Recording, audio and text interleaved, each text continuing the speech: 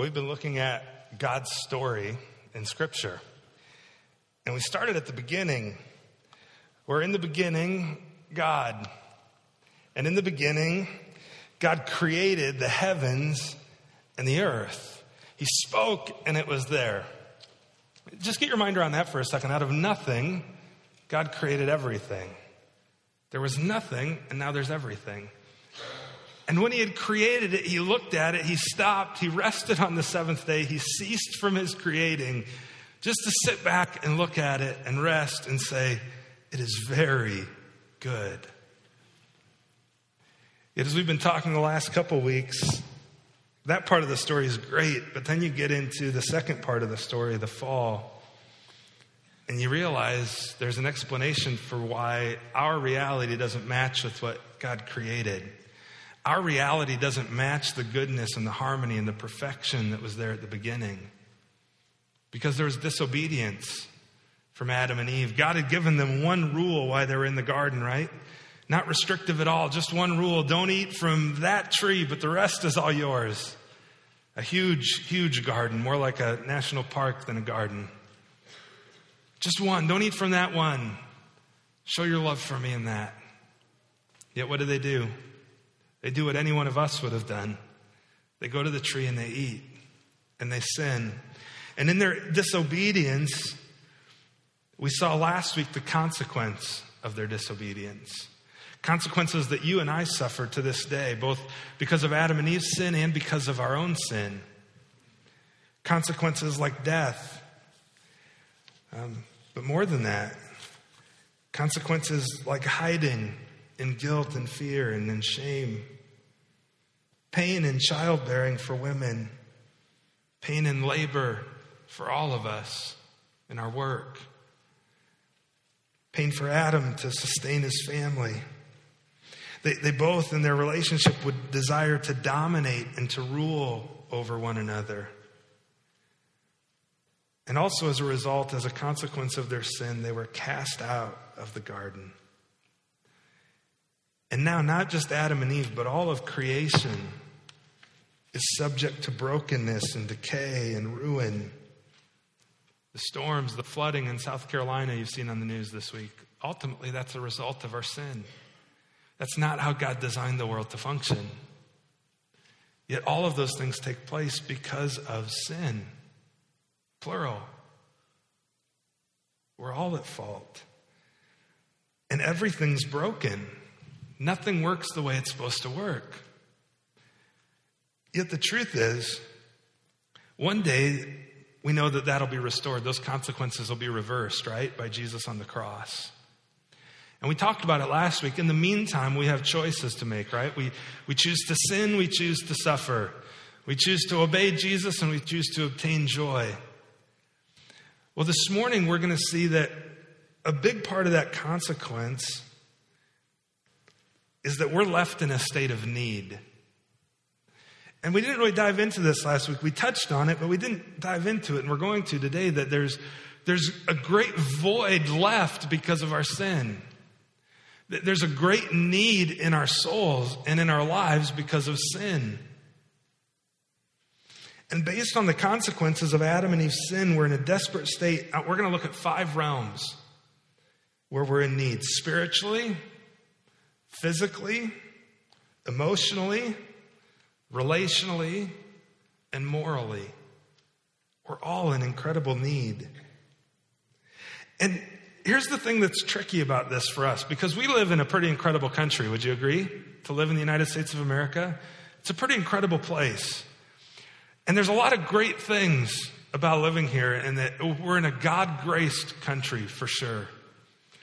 But there's one aspect of our ethic, especially in rural America, where all of us are, that really hinders us in this area. And that's this, that the independent streak that we all kind of have, and that we have in our culture, and the self-reliance that we all have. Now, some of those things are really good, right? Because we want people to be responsible. We want people to take responsibility for their actions and to work hard and to achieve things, all that sort of stuff, right? But when taken to an extreme like anything else, subconsciously, whether you realize it or not, growing up in this country, it's affected your ability to convey your need, to understand your need, and to look for help for your need. Because the needs we're talking about today, they aren't ones where you can pull yourself up by your bootstraps and fix it. Yet that's what we want to do, because that's what we've been taught. That's the fabric of our society in North America. Is you got a problem? Pull yourself up. You can fix it. What do you hear sometimes? You want to be great? Look where? Look where? Within. Just dig down deep. What do you got? Dig down deep. Well, on these needs, you know what? When you dig down deep, you know what you find? Nothing. You find a bottomless pit where there's no way to help yourself. You can't dig deep enough. And so with that in mind, let's look at some of these needs, because the truth is, none of these needs, you can't do anything to satisfy these needs on your own. Here's how the story, where we left the story last week, was at the end of Genesis chapter 3, verses 23 and 24. The end of chapter 3, therefore the Lord God, after he had addressed Adam and Eve in their sin, sent him out from the Garden of Eden to work the ground from which he was taken. He drove out the man, and at the east of the Garden of Eden, he placed the cherubim and a flaming sword that turned every way to guard the way to the tree of life, so that they wouldn't go back in their sinful state, eat from the tree of life, and be stuck that way forever. That wasn't God's heart. He wants to fix it. And earlier in verse 15, he had promised he was going to send a fix one day. But in the meantime, after being driven out of the garden, we're left in a big state of need. And the first one is spiritually. Our first need is spiritual. And here's what that need is spiritually. Every person needs to be reconciled to God and forgiven of sin, that God's judgment is appeased. Every single one of us, loved ones, we face a spiritual need where we need to be reconciled to God and forgiven of our sin. What's it mean to be reconciled? Well, it means to have things made right. Well, where do we get a picture of where things were right? You get a picture of it in the garden, right? If we back up in the story again, and you go back to the garden where there was perfect harmony, and Adam and Eve walked and talked with God, and perfect relationship and no shame, no guilt, no fear, nothing. Perfect relationship with God. And spiritually what happens is when they sin, it's like a knife just cuts right through and severs it all. And now there's this huge chasm between us and between God, and it's our sin. And that chasm keeps them from having perfect communication with him. And they need to be reconciled with him. And the reality is, you know what? We're the ones who have messed it up.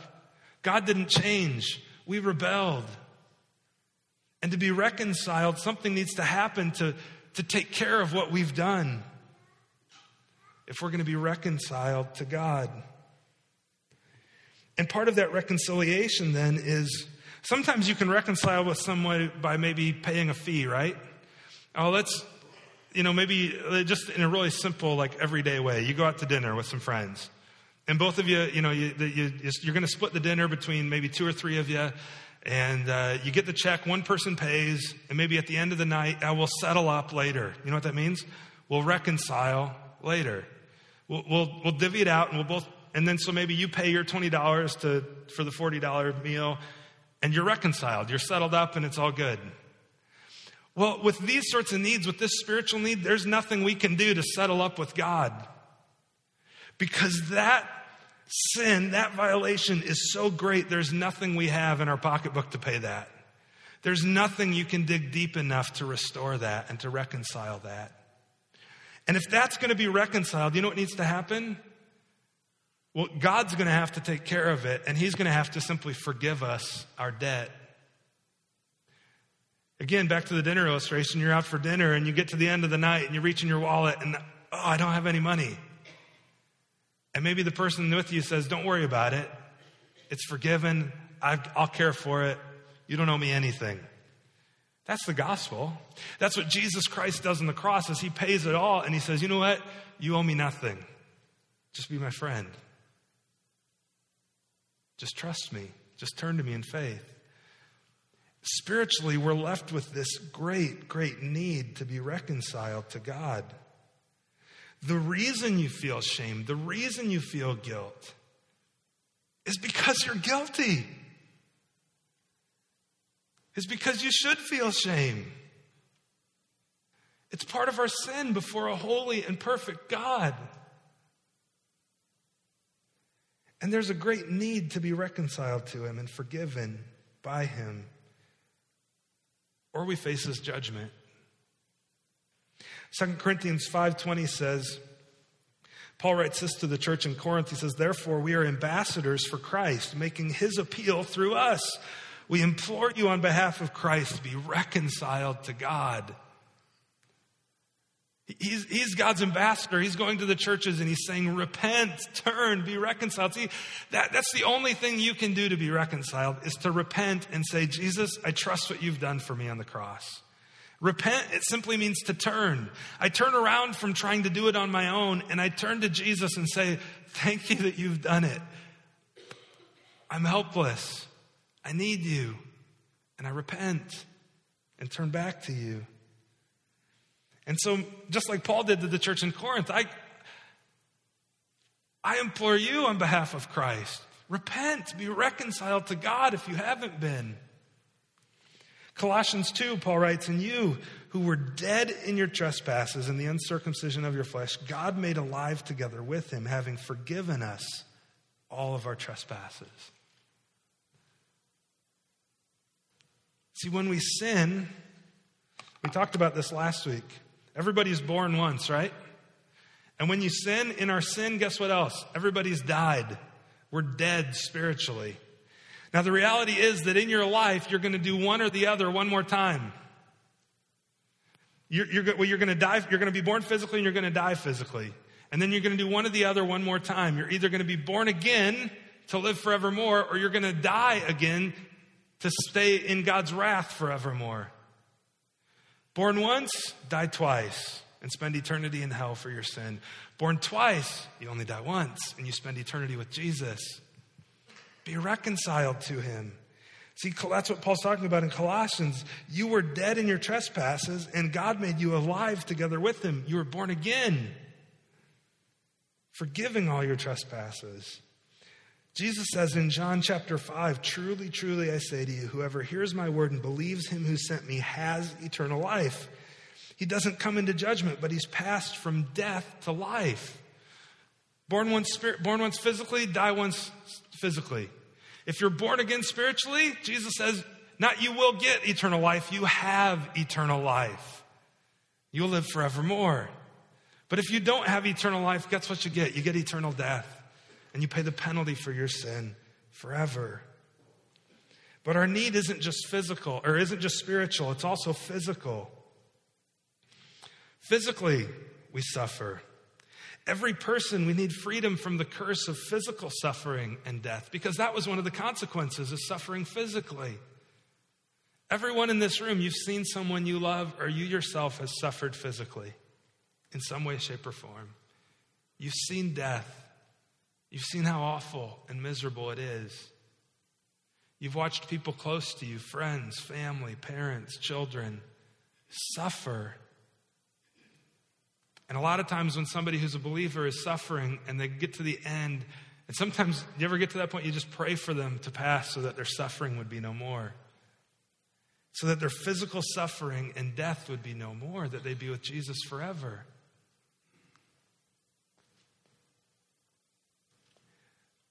We need freedom from that curse. Genesis 2:16, the Lord God commanded the man, saying, you may surely eat of any tree in the garden, but if you eat of this one, verse 17, you will surely die. And the only way to have freedom from that death is life in Jesus Christ. Romans, Paul says, the wages of sin is death. It's what we earn for our sin. Just like you earn, however much an hour at McDonald's flipping burgers, you earn death by sinning. It's the wage you earned, that I earned. I love the second half of that verse, though. But the free gift of God is eternal life in Christ Jesus our Lord. It's a free gift. I can't do anything to earn it. I can't do anything to be reconciled to God. And I'm going to die physically. I'm going to suffer physically. But one day, Revelation tells us there's a day coming, we'll get to it later in the story, when we're with God forever, where there's no more suffering, no more pain, no more tears, no more crying, no more death. As we sing, what a day of rejoicing that will be, right?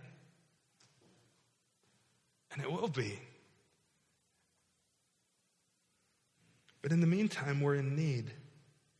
Spiritually, physically, you need freedom from the curse of physical suffering, death. And 3, emotionally, every person needs freedom from self-condemnation, guilt, and shame. Genesis chapter 3 says, then the eyes of both were opened, and they knew that they were naked. And they sewed together loincloths out of fig leaves to cover themselves, for they're ashamed.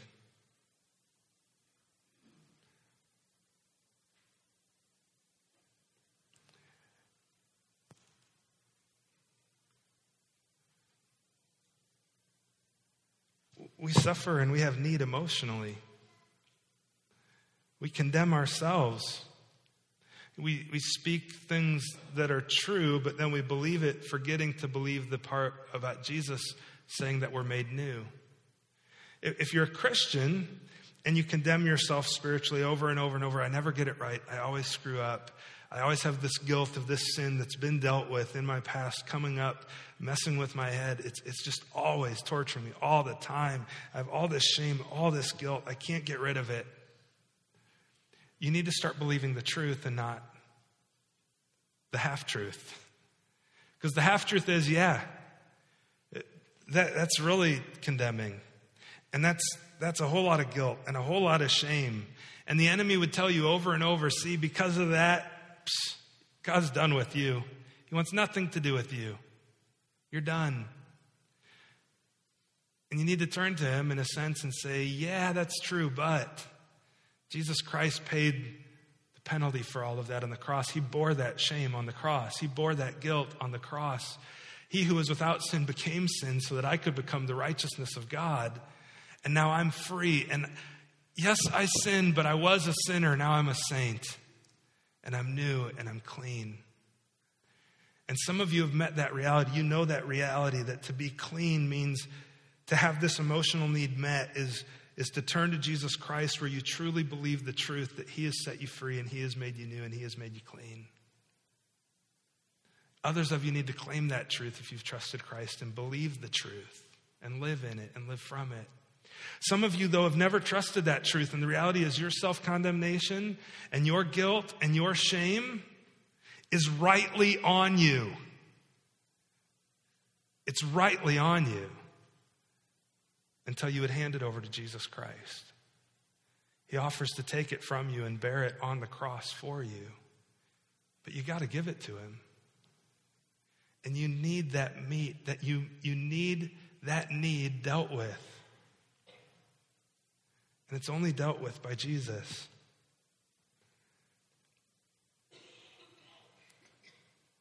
Psalm 51 is the account of David dealing with that guilt and shame. After he sins and commits adultery with Bathsheba, and then he murders her husband and covers it all up.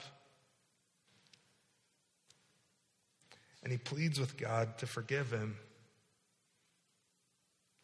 And it's a great sense of confession, and he felt condemned and guilty and full of shame, and rightly so. But he turned to Christ, he turned to God, and God forgave him because of the work of Jesus Christ on the cross, which would be coming. And he would do the same with you. But your need isn't just spiritually and physically and emotionally, it's also relationally.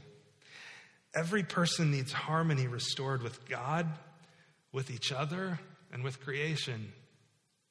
You need harmony to be restored. You're in a state of need right now of that harmony being restored with God. That harmony is restored with God through Jesus Christ. That harmony is restored in your relationships and in your friendships through Jesus Christ. Do you ever just wish that, I wish I didn't feel that way about that person, or I wish they didn't feel that way about me. But when I see them, I just get angry. And when I talk to them, I can't even talk without gritting my teeth.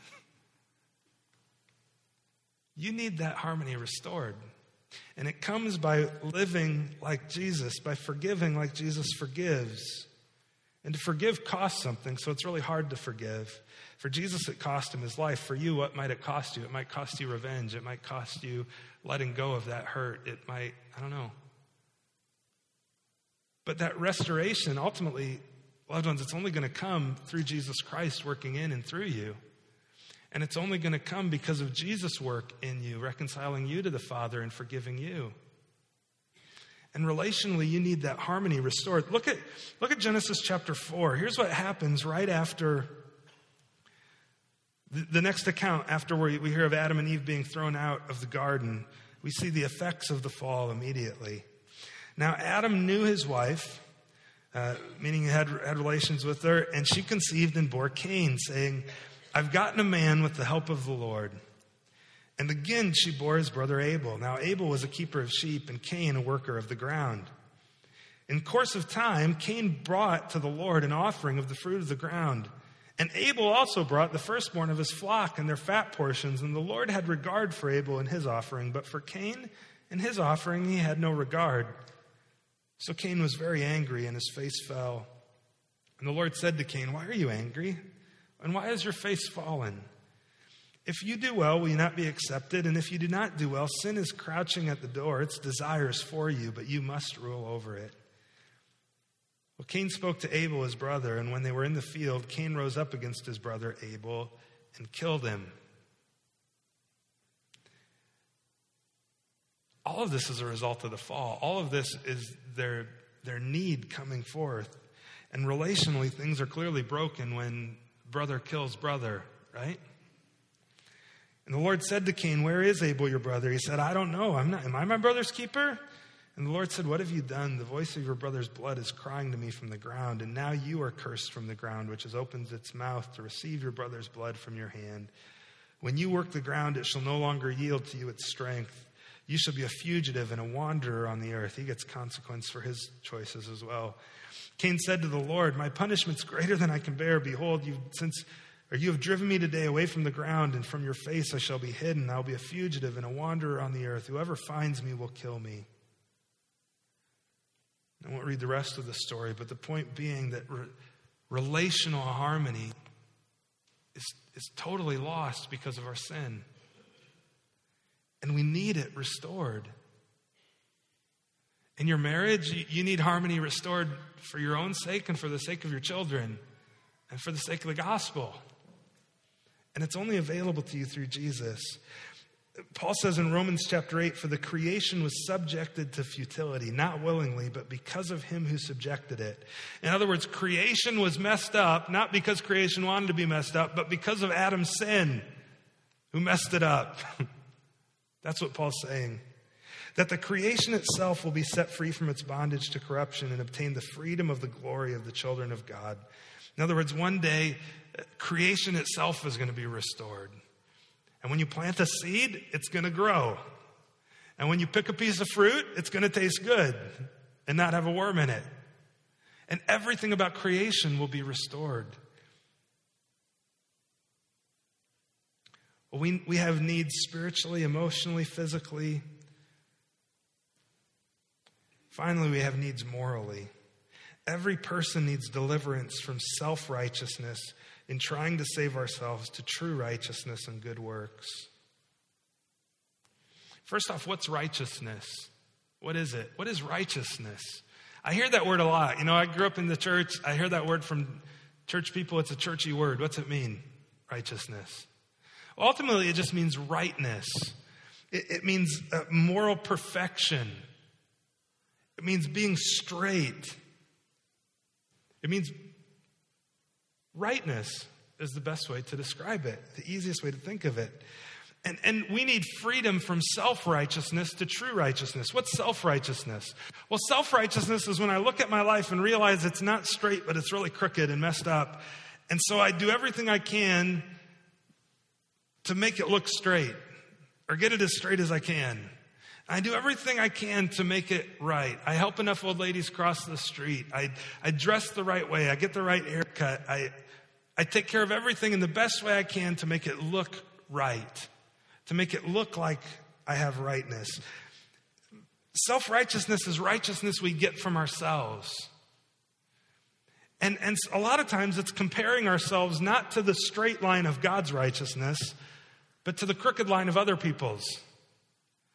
And so I look at other people and I say, I'm straighter than them. My line's a little straighter than that. It's got a big hook at the end, but it's better than theirs. I mean, things like, I do more good things than so-and-so does. Or the flip side of it, I do less bad things than they do. And that's self-righteousness. It's things we do, it's things we should do but don't do, and it's things we're just born into. It's our condition. We're born into sin because of Adam and Eve. And we see an example of self-righteousness right away in Genesis chapter 3. Look at verse 7. Then the eyes of both were opened, and they knew that they were naked. We read this already. They sewed fig leaves together and made themselves loincloths. Why did they sew together loincloths? Suddenly they knew they were naked and they felt shame. So what did they try to do? They tried to deal with their shame on their own. That's what self-righteousness does. It tries to deal with my need on my own, and it tries to cover it up. It tries to make me feel better about myself, even though I've got this nagging thing inside that says, you're not in line with God's straight, perfect line of righteousness. But on the flip side is true righteousness, God's righteousness. And true righteousness is that perfectly holy, perfect, straight, perfect rightness with no sin whatsoever. Philippians 3, Paul says that we're to be found in him, not having a righteousness of my own that comes from the law, but that which comes through faith in Christ, the righteousness from God that depends on faith. In Colossians chapter 1, verses 27 and 28, to them God chose to make known how great among the Gentiles are the riches of his glory, of this mystery which is Christ in you, the hope of glory. True righteousness is not something you do on your own. It's Christ in you. It's you being hidden in Christ. The truth of the matter is, loved ones, that your only hope for dealing with all of these needs that we have, that I have, is Jesus Christ. And you can try as you might, however hard you want to try. Pull yourself up from your bootstraps, pull them tight, pull hard. You're never going to do it. You're always going to be left with that void and realizing I don't measure up. And so then you're going to sew fig leaves to cover up, to make yourself feel better and make it look like I measure up. You need Jesus Christ. Have I said it enough? You need Jesus. And the truth is, he's the one who will deal with you spiritually, physically, emotionally, relationally, morally. He's your only hope. Let me end with this story before we spend some time in song together. This was just in the Washington Post last week. I don't know if I'm going to say his name right, Lin-Manuel Miranda received one of the most important phone calls of his life recently. And he received it 3 times in a row.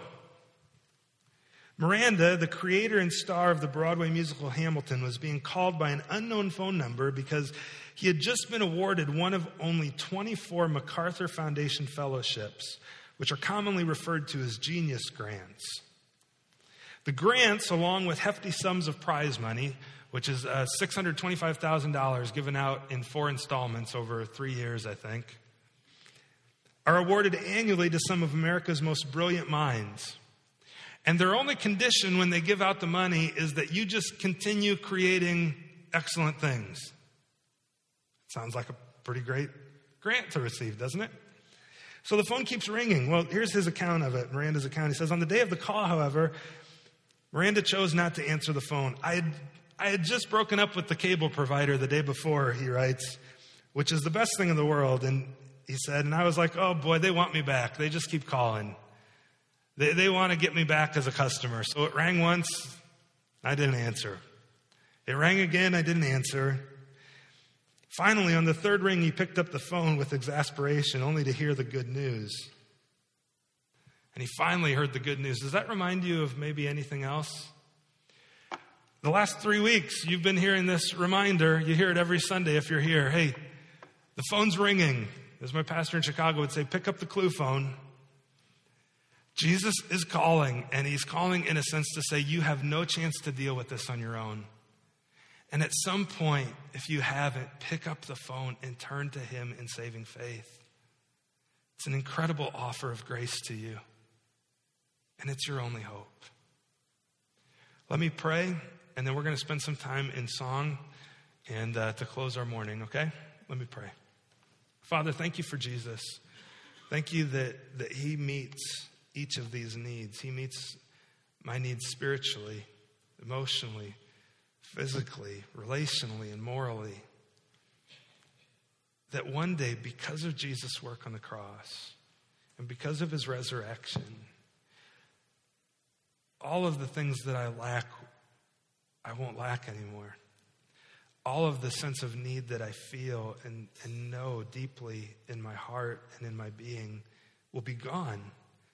No more tears, no more pain, no more sorrow, but everything restored to the perfect harmony in which you originally created it all. And so, Father, I pray for those today who've never trusted Jesus Christ, that today might be the day, like Lin-Manuel Miranda, that they'd pick up the phone and they'd receive the prize of your grace and they'd receive the offer of your goodness to them. And Father, for those of us who have trusted you, the truth is we're in this in-between time where we're still in a state of need. Help us to recognize that and turn to you continually over and over, repent. As Martin Luther said, our lives are ones of continual repentance until the day, Jesus, when you come and fix it once and for all. And what a day that will be. We thank you for that, and we give now to you out of that trust, and we sing to you because of that, expressing our need to you. Father, we pray all this through Jesus, our Savior. Amen.